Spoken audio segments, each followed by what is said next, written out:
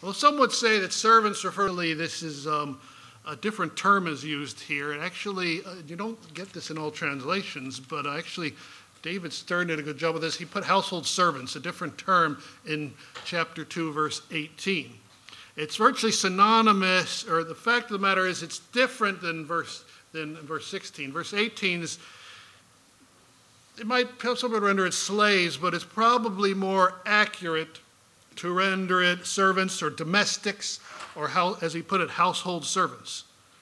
Now, slave is not the best translation with all that implies in today's world.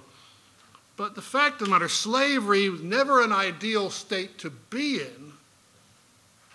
It was often, throughout much of history, as bad as it could be, it was often less degrading of an institution than it was in the United States in the 18th and 19th centuries. They said that the Romans conquered the Greeks and the Greeks conquered the Romans because the Romans were generally not thinking people compared to the Greeks, and so they often would have you'd often, if a Roman aristocrat, you'd have a Greek servant or slave to teach your children, because they know they were the thinking people.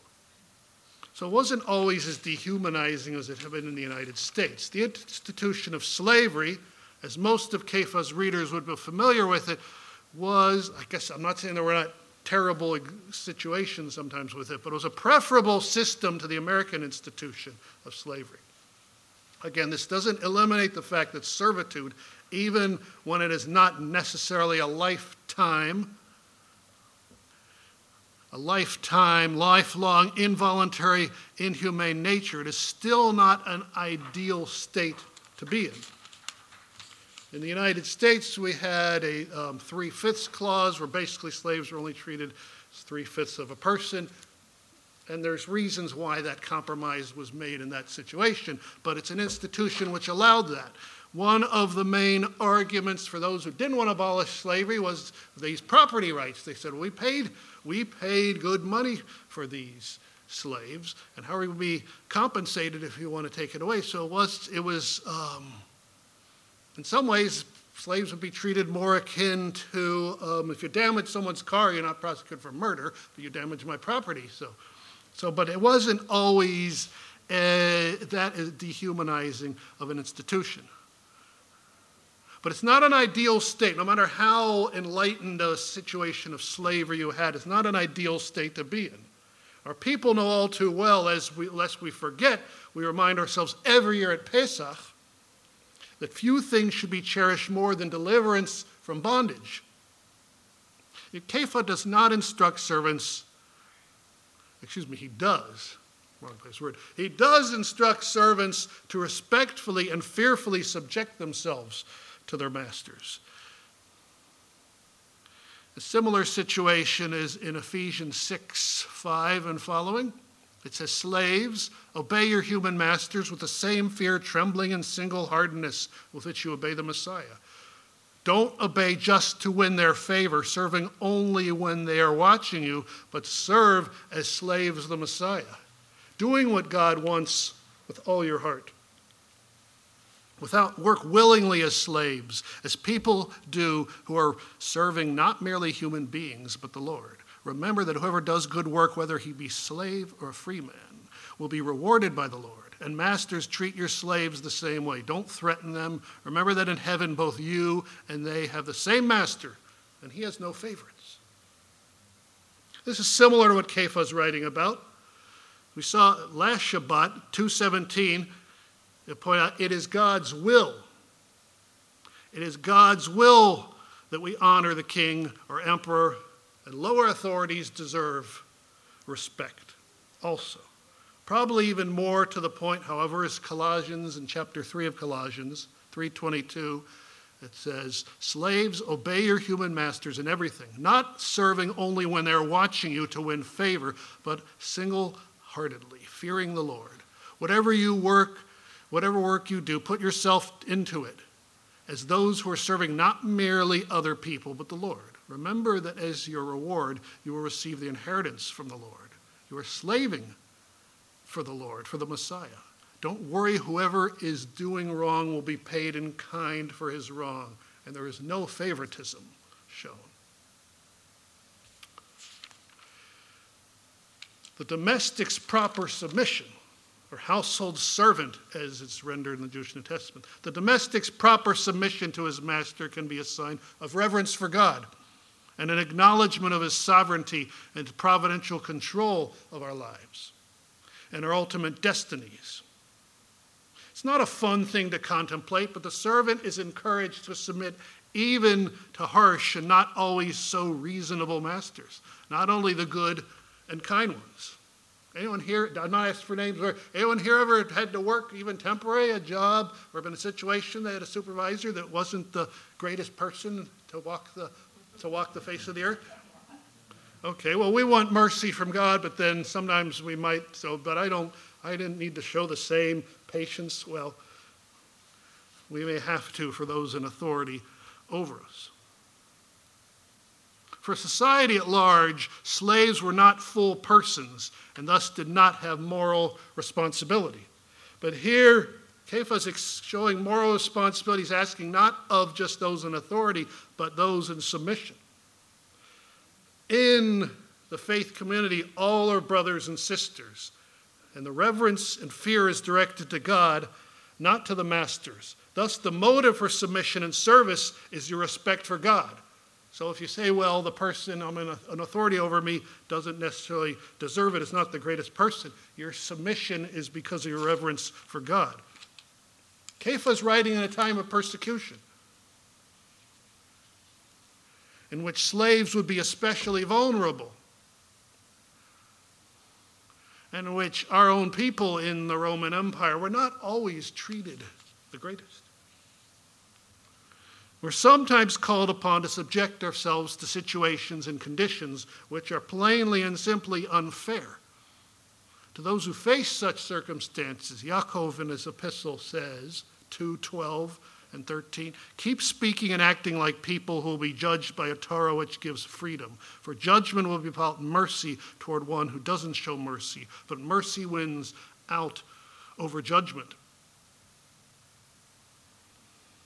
Let's look at 1 Kepha 2:19 says, for it is a grace when someone, because he is mindful of God, bears up under the pain of undeserved punishment.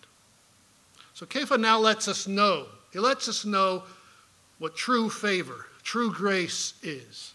He writes about a consciousness or mindfulness or spiritual awareness of God. This consciousness is something which means that those who are so favored will be prompted to correct action.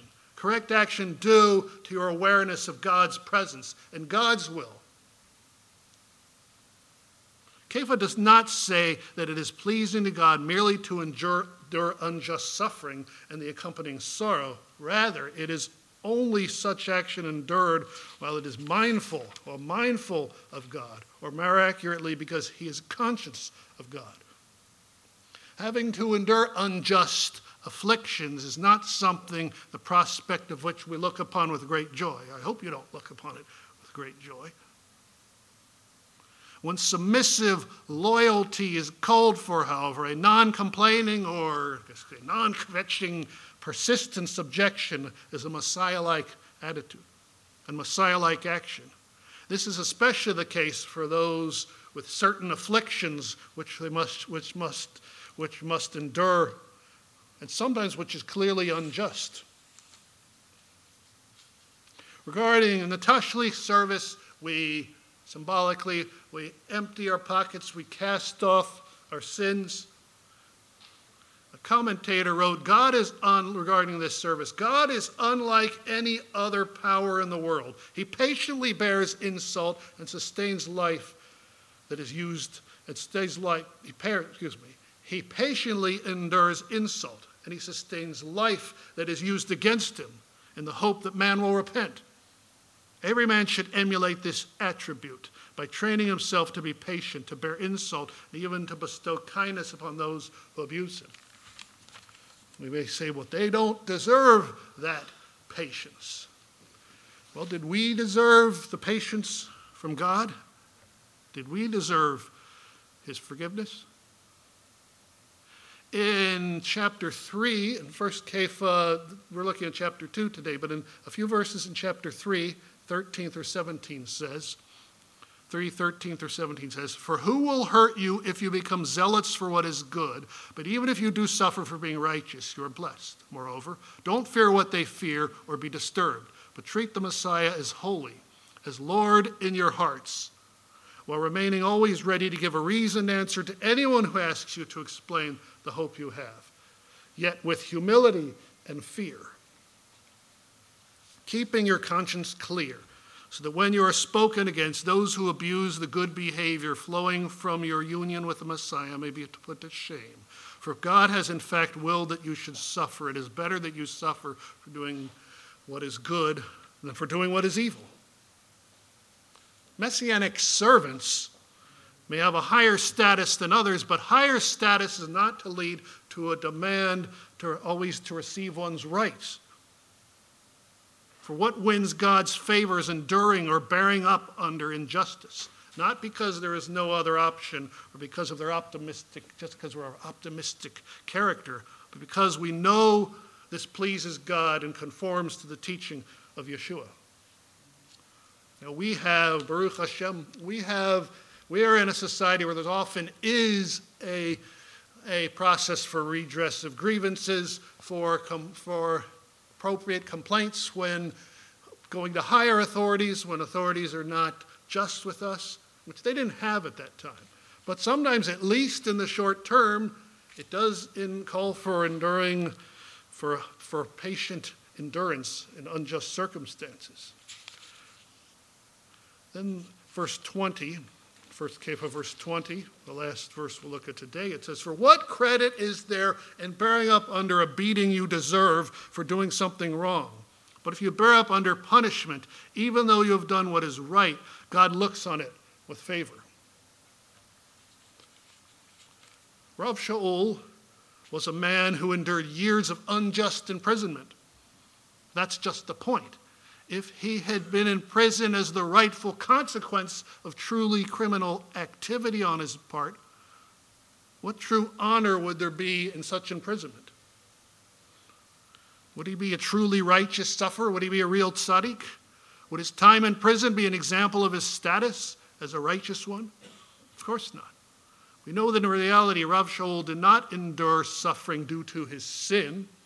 He suffered for the cause of the Word of God. And this included being physically beaten. His good friend, Shimon Kepha, warns us that any suffering which we must endure should be for doing that which is right, not just punishment for our sins, for our falling short. This calls for self-examination, something which we hopefully have been doing a lot of regularly. I recall a position I had a lot. I worked for a while in temporary jobs. I was a substitute teacher, so I had a lot of people. I'd have bosses for short periods of time, so I had a lot of bosses in other jobs. But I remember one position I felt it was I received what I thought was quite an unfair evaluation. And eventually, although not immediately, I decided to step down from that position. It was job when I was in graduate school, and it was extra income which I could use, but decided it wasn't worth the investment. That situation, I lost respect for my superiors.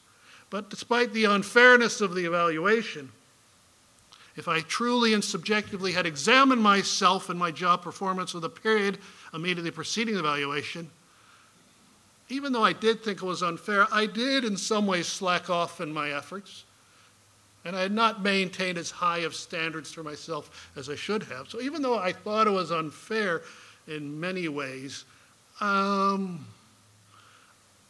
might have done more to make myself more blameless in the situation. And maybe the evaluation wouldn't have been forthcoming. Well, some of what I had to endure, as I said, was quite unfair. I was hardly an innocent sufferer.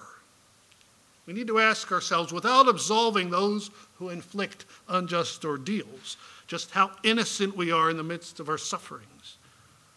If we are in part at least in the wrong, we must right the wrongs. And that's hard to do. If If you receive criticism that you think is 90% unfair, it's hard to say, that's unfair, but what can I learn from this?